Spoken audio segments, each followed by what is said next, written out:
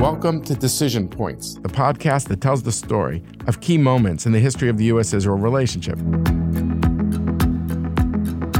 My name is David Mikulski, the Ziegler Distinguished Fellow at the Washington Institute and director of the Project on Arab-Israel Relations, and I'm excited to go on this journey through history with you. This episode focuses on the transition of Israel from an idea to a reality. U.S. President Harry S. Truman was thrust into this conflict upon the sudden death of Franklin Delano Roosevelt. We interrupt this program to bring you a special news bulletin from CBS World News. A press association has just announced that President Roosevelt is dead. In early 1945, FDR met with Saudi King Ibn Saud on the USS Quincy on the Suez Canal as World War II was coming to an end. An American destroyer comes alongside a cruiser in Great Bitter Lake on the Suez Canal in Egypt. It brings Ibn Saud, king of the 5 million people of Saudi Arabia, to a conference with President Roosevelt, stopping off here on his return from the Crimea Conference. This 800-mile trip marks the first time that King Ibn Saud has ever left his native land. Ibn Saud said if the U.S. would recognize a Jewish state, it would earn the endless enmity of the Arabs. Ibn Saud's view was important because of U.S. dependence on Arab oil. FDR pledged he would make no decision on this issue without consulting with Ibn Saud first, and he would make no policy which would be hostile to the Arab people. However, just 3 years after FDR made that promise, Truman recognized the State of Israel on May 14, 1948. How did U.S. policy change so drastically? At least one senior official to both FDR and Truman said that if FDR had lived, there would have been no American recognition of a Jewish state. What was different about Truman? I was told by all these so-called experts that if it was done, it would involve the whole Near East in a war, and it would also involve the United States. Hitler had been murdering Jews right and left. I saw it, and I dream about it even to this day. The Jews needed some place where they could go.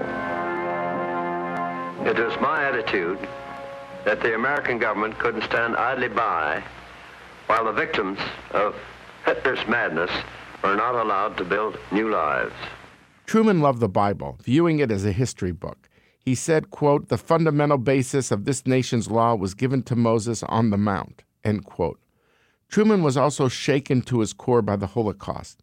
As soon as World War II ended and the horrific enormity of the Holocaust became evident, Truman demanded from Britain, that controlled the mandate and its border, that 100,000 Holocaust survivors in displaced persons camps be allowed to go to Palestine.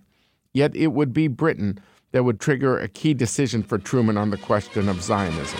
At Haifa, the last British troops leave Palestine, and very few of them can have been sorry. As the tanks and soldiers went aboard the transports, the thought that a difficult and thankless job had been well done must have mattered much less than the prospect of going home. The Union Jack was hauled down, and the doors closed for good on the British mandate. London decided to pull out of the British mandate and throw the Israel-Arab conflict into the lap of a brand new organization, the United Nations. The UN decided to put a partition resolution forward for a two-state solution on November 29, 1947. The United States, yes. Yemen, no. Yugoslavia, abstain. The resolution of the DAC Committee for Palestine was adopted by 33 votes, 13 against, 10 abstentions. The Zionists were elated with the first vote for a Jewish state since the Roman period some 1900 years earlier. The leaders of the Arab states were furious, believing the Jews had no legitimacy for even half a loaf.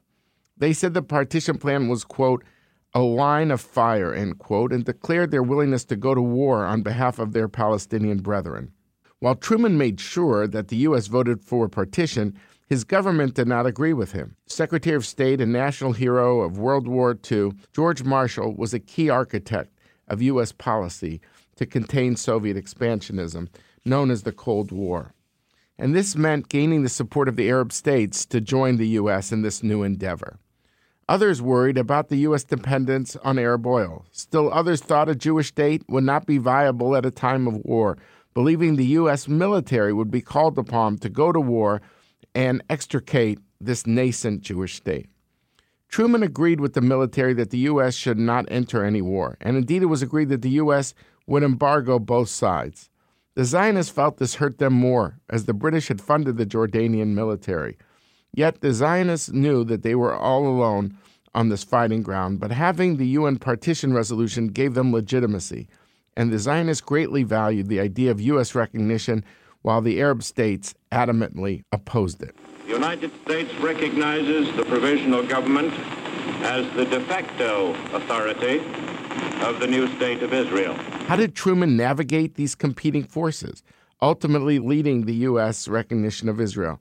We want to understand this key turning point when Truman took the big step and defied his critics and decided to recognize Israel.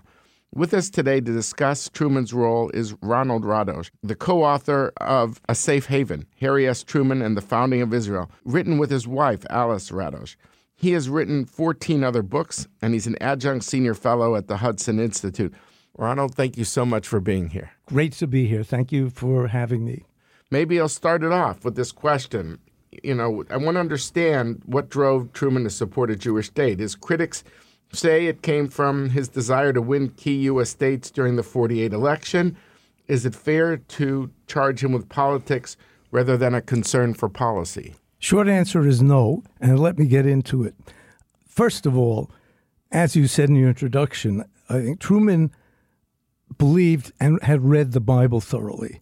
He saw that land as biblically part of a Jewish presence. And he went back centuries to say this land was really ordained by God for Jews. And it was in the Bible, and he believed in the Bible. He also saw the beginnings that the Jewish Yeshuv, the group that was creating the nascent state in Palestine, was already developing the area way beyond what it was before. Tilling the land, famously getting the land to bloom where before it had been all desert. And he had an advisor who did the ecological ground studies who showed him that the transformation was phenomenal. And he went to the same areas in the Arab countries and said that could be done there, but they've done nothing. Look at the difference. So Truman had a lot of reasons leading him to support the idea and concept of a Jewish state. Now, Truman was, of course, a politician, a very good politician. He was part of that local machine in Independence, Missouri. Pendergast machine. His record there was not particularly clean. It was an old-fashioned political machine like Tammany Hall in New York City, and it was able to pick and choose its candidates. But the big allegation against Truman is that the reason he was friendly to a Jewish state was because he needed their votes in the forthcoming presidential election, as well as senatorial and congressional elections before that. And he had given a critical pro-Jewish state opinion on the eve of Yom Kippur, and virtually every rabbi in every synagogue in the United States read his words on Friday night in the services, and everyone knew that Truman was pledged and was sympathetic to the idea of a Jewish state. This is on the eve of the midterms of 46. Right. Putting two and together, they said, well, that was clearly done for the vote. But here's what people ignore. We have this in our book. In one congressional race in Pennsylvania, an important state in the East Coast, I believe it was the governor or a senator from Pennsylvania who sent him a note. We really need you to intercede again because the polls show that we're likely to lose the race in Pennsylvania. And we have a lot of Jewish residents. If you could say something else, that might turn the corner and we could win in Pennsylvania. And Truman said, absolutely not. The issue of a Jewish state is one of national foreign policy, not a matter of electoral votes. Now, if he was doing it for electoral votes, he would have said, of course, I'll now say what's necessary to get the votes of Pennsylvania Jews. He didn't do that. Now, it coincided, of course, it helped with the Jewish vote because Jews around the United States were united in their hoping and belief that a Jewish state would and could be created in Palestine. Therefore, when Truman made the statement he made, they were overjoyed. It fit what they wanted. But Truman was doing it solidly on what he said were grounds of national interest. And his advisor, Clark Clifford, who was totally pro-creation of a Jewish state, was not Jewish. He outlined all the reasons to him as to why there should be a Jewish state. And he pointed out that you needed it for balance, you needed it to offset the Soviets. There were scores of foreign policy reasons necessary for U.S. recognition of a Jewish state. And that's what Truman was looking at, not the matter of votes. Now, some people will still dispute that and say, I don't believe it. And also, you have to remember that a lot of the people in the Senate, senators from Midwestern other states where there were practically no Jews, were totally pro-Israel. And there was one state, there was a report from the British ambassador to the British government, to Ernest Bevins, saying, I don't understand it. In our state, we have practically no Jews at all, or none. And all the politicians are for creation of a Jewish state, and we can't budge them. I don't understand it. So there were Democrats for a Jewish state, and also Republicans for a Jewish state, who were not doing it for electoral reasons or Jewish votes, because there were hardly Jews there. By the way, didn't he lose the state of New York in the 48 election? Yes, he lost the state of New York because of the third-party candidacy of Henry A. Wallace, former Secretary of Commerce, who was running on a pro-communist ticket known as the Progressive Party, and in New York City, the American Labor Party. Yeah. It had nothing to do, it split the vote between Republicans for Tom Dewey, leftist union members, and there was an area in the Bronx that was actually referred to as the Red Belt, a name taken from the Parisian communist area. And that was guaranteed. All the votes of union members in that area of the Bronx always voted for the Progressive Party pro-communist slate. So it was a unique situation. Otherwise, if not for the Progressive Party vote, he would have won New York. And, of course, all throughout the country, nobody else voted for Wallace. His votes were overwhelmingly just in the East Coast, enough to get Truman to lose New York. The Holocaust, his demand that 100,000 from the DP camps be allowed to go to Palestine. Can you say, as someone who's studied Truman up close, how the Holocaust impacted Truman? Well, tremendously. First of all, when he was senator, even before, at the very beginning, he did whatever he could to get relatives out of Germany for his Jewish constituents who wrote to him. And he gave a phenomenal speech on the Senate floor way before he was even vice president. He didn't know what the future held for him. And that's when I believe he used the term we use as a title for our book, The Jews Must Have a Safe Haven in Palestine. So he was very instrumental and active from a moral reason, in trying to do what he could for the Jewish community in his state of Missouri. And, of course, his closest friend was his Jewish army buddy from World War I, Eddie Jacobson. Since you mentioned Jacobson, because that meeting has gone into the folklore, maybe we could just talk for a moment about Eddie Jacobson. I mean, so explain to me, how key was that meeting? And maybe before you get into that meeting, just say a little bit about what seemed like open warfare in his administration. Truman was right when he said in his memoir that the State Department was out to get him and pursue their own policy and try and sabotage the policy that Truman was advancing. That's absolutely true. First of all, the head of the Near East desk was Loy Henderson, who was a vicious anti-Semite and totally pro-Arab. All his affiliates, all his contacts, all his belief was that the United States needed the Arab nations. The U.S. had to have an anti-colonial stance on behalf of the Arabs, and that the Arabs had the oil the U.S. would eventually need. And the U.S. must be, in his eyes, 100% behind the Arabs and not in favor of those who wanted a Jewish state. Backing him up was very influential, especially with his later, Mr. X later, The Doctrine of Containment, George F. Kennan, who was head of the policy planning staff.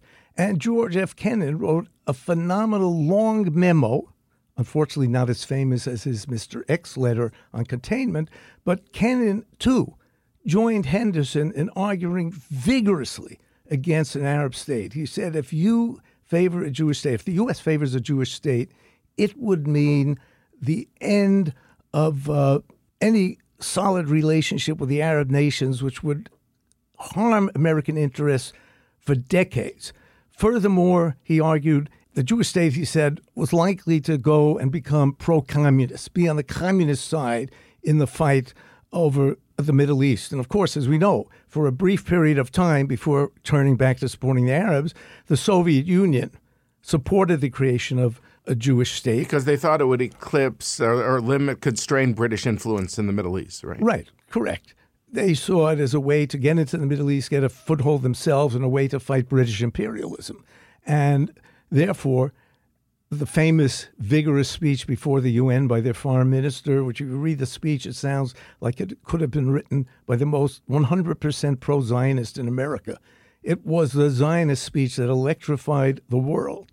And of course, the nascent Israel, while the war of the 5 Arab nations against it was taking place, they may not have won, except for all the arms the Soviet Union allowed to come into Israel from Czechoslovakia. There had not been a coup yet, but it was heavily under Soviet and communist influence. So the Czech arms, helped Israel tremendously, while the rest of the Western countries, including the United States, boycotted sending any arms to the Haganah.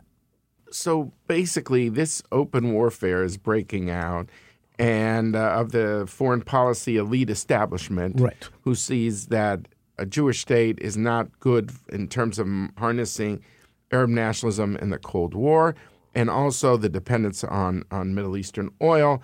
So they think it's all wrong, and it looks like the kind of trend line of Truman towards recognition has suffered a major setback with Austin's focus on UN trusteeship. Austin is known for some of our listeners, the famous joke told about why can't these Arabs and Jews solve their problems like good Christians.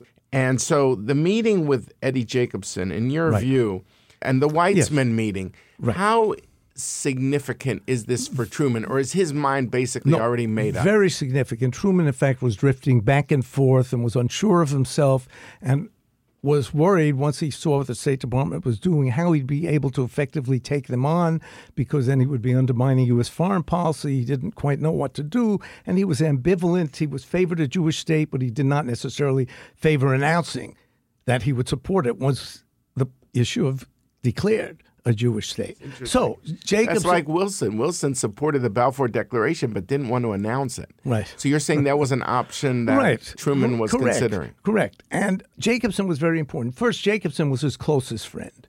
He had carte blanche to enter the White House any time at all. No matter what Truman was involved in, if Jacobson showed up in the nation's capital, he always went on his own expense, actually using all of his money up. He told his daughters, I won't have anything left to you because I have to go back and forth to Washington to speak to Harry Truman. And his daughter said, we're proud of what you're doing. We don't care if you have money. You won't have money left to give to us. Wow, that's a great story. So he went there and he said, Harry, I'm your oldest friend. I have never asked you for anything, ever. Since you've been president, I have not asked for any favor of any kind. But this is too important to let it pass. And he'd been asked to go by the Zionist leadership in America. And he said, Israel, the new Jewish nation that wants to declare a state, is at a crisis point. America can stand in its way or help it. It's very, very important to do that. And I want you, Chaim Weizmann had come to the U.S., already sick and elderly, asking to see Truman. Truman was stalling. Weizmann was in a hotel in Washington. And he went over, he said, I'm asking you to see Chaim Weizmann. You know you respect him. I respect Chaim Weizmann more than any leader in the world. He is the greatest Jewish leader in my estimation. I know you like him. I know you think very highly of him. Please see him. And Truman said, all right, as he said, you bald son of a bitch, I'll see him. So he called Weizmann in to the White House. Weizmann, he says, come in through the back door so nobody from the press sees you. They won't know you're coming in here. They monitor the front of the White House. So he saw him, and Weizmann gave him the pitch as best as he could, all the reasons he could muster as to why there had to be a Jewish state, including areas of the Jewish state that the Zionists weren't sure Truman would support. And he went through, he showed him the map, and he argued for him. He said, Mr. President, we need the support of the United States to succeed. And he said to Weizmann, I assure you now, I give you my word, I will recognize a Jewish state, but I am not going to make this public, but I am making a pledge to you, I will indeed recognize a Jewish state. There's a nice story about that that's not in our book because we only learned it afterwards from the actual person. I think it was in 48 already. It was in March, wasn't it? I think it was in March, yeah, way before the final showdown in the Oval Office. Right. But this person came up to me and he said, I was a young kid, 12 or 13. And my mother was assigned, because she was a Zionist, to help Chaim Weizmann, who was practically blind, to read to him and help him get around in D.C. Every day, she said, my mother assigned me the job after school to go to the hotel and read the newspapers to Chaim Weizmann because he couldn't read the papers. And he would do that. And one day he came to the hotel on time. Weizmann was not there, and he waited and waited. Finally, Weizmann burst into the hotel room with a giant smile on his face. And he said Weizmann always seemed to me depressed and sad and troubled and burdened. And all of a sudden he comes in with a giant smile on his face. And he says, Mr. Weizmann, it's good to see you smile. He said, yes, Sonny, I have to tell you something, but don't tell anyone else. Truman just told me he's going to recognize a Jewish state. Wow. And he said this kid, now an adult who we met, said, I kept my word. I didn't tell a soul. Wow. So there was actually one other person who knew besides Weizmann. Wow. And Marshall did not want that to happen. Perhaps we should segue into the famous fight in the Oval Office a few weeks before the recognition, which he called the showdown in the Oval Office. It's like an old Western fight. George Marshall came. Truman convened a meeting purposely to discuss what should we do about the Jews in Palestine who are on the verge of creating a Jewish state. Should we support them? Should we not support them? I want to hear the arguments.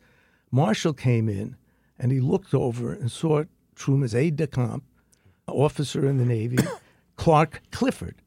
And he said to him, what the hell is Clark Clifford doing here? He's your domestic advisor. He has no role in shaping foreign policy. I think it's a scandal that he's in here. And Truman said, no, Clark is here because I asked him to be here. And I want his view of what should be done forcefully presented to counter yours so we can hear all sides. So This was 3 days before the decision, May 11th. Right. So Marshall hit full force all of the arguments, the same arguments he gave to Charette and Moore, that it would destroy our relationship with the Arab countries. It would be disastrous for U.S.-Arab relations. It would make the Arabs our enemies for all time. We would have trouble getting oil. It would screw us up. It would help the Soviet Union get an inroad in there. He also used the argument, well, it was common in a lot of the CIA was spreading it, also that many of the immigrants coming in to Palestine on these ships were actually Soviet agents meant to infiltrate so they could get the new state to be a Soviet client state. Highly exaggerated, although I'm sure there may have been a few, but that's what they were spreading. And the CIA spread that. The CIA also did a report forcefully opposed to recognizing Israel and supporting all the Arab states. So Truman not only had the State Department opposition, he had General Marshall, the head of the State Department, and the CIA. All the agencies that advised him were against him. So then Clark Clifford gives his presentation, and Clifford based his stuff on also many consultations and suggestions from Truman's two Jewish advisors, who gave him a lot of counter-arguments. And he listed all the arguments that morally it was correct. It would look like the U.S. is drifting away from things that it said before. The U.S. had agreed on partition. This would be a state that agreed to partition. The Jews would not take all of Palestine. They were going to leave a good part of it to the Arabs. And this was a compromise already agreed upon. He argued that it would create a drift in foreign policy. No one would trust the United States. We'd be on the wrong side morally in the world. The Soviets would use this to their propaganda advantage. We were supporting a Jewish state, and only the U.S. stood in its way. Didn't Clifford also add at one point, he goes, the Arab states have to sell us oil. What are they going to do with this oil if they don't sell to the United States, which is the leading power in the world? Right. So the oil, the necessity for Arab oil. And Clifford would say there are plenty of other nations in the West that want Arab oil, and the Arabs are going to sell it to us anyway. They're not going to withhold oil and hurt themselves because we said there should be a Jewish state, and we gave it our accreditation. So he lays it all out. Truman decides to think it over, and what they're worried about in the next few days, terribly worried, is that Marshall would have gone public. Now, you have to understand, it would not have been just another government official going public. And Marshall said, ladies and gentlemen of the United States, I am most dissatisfied where Truman is perhaps leading the country. We had a meeting on whether to recognize a Jewish state, and I forcefully outlined the reasons why it would be a horrendous step for the United States.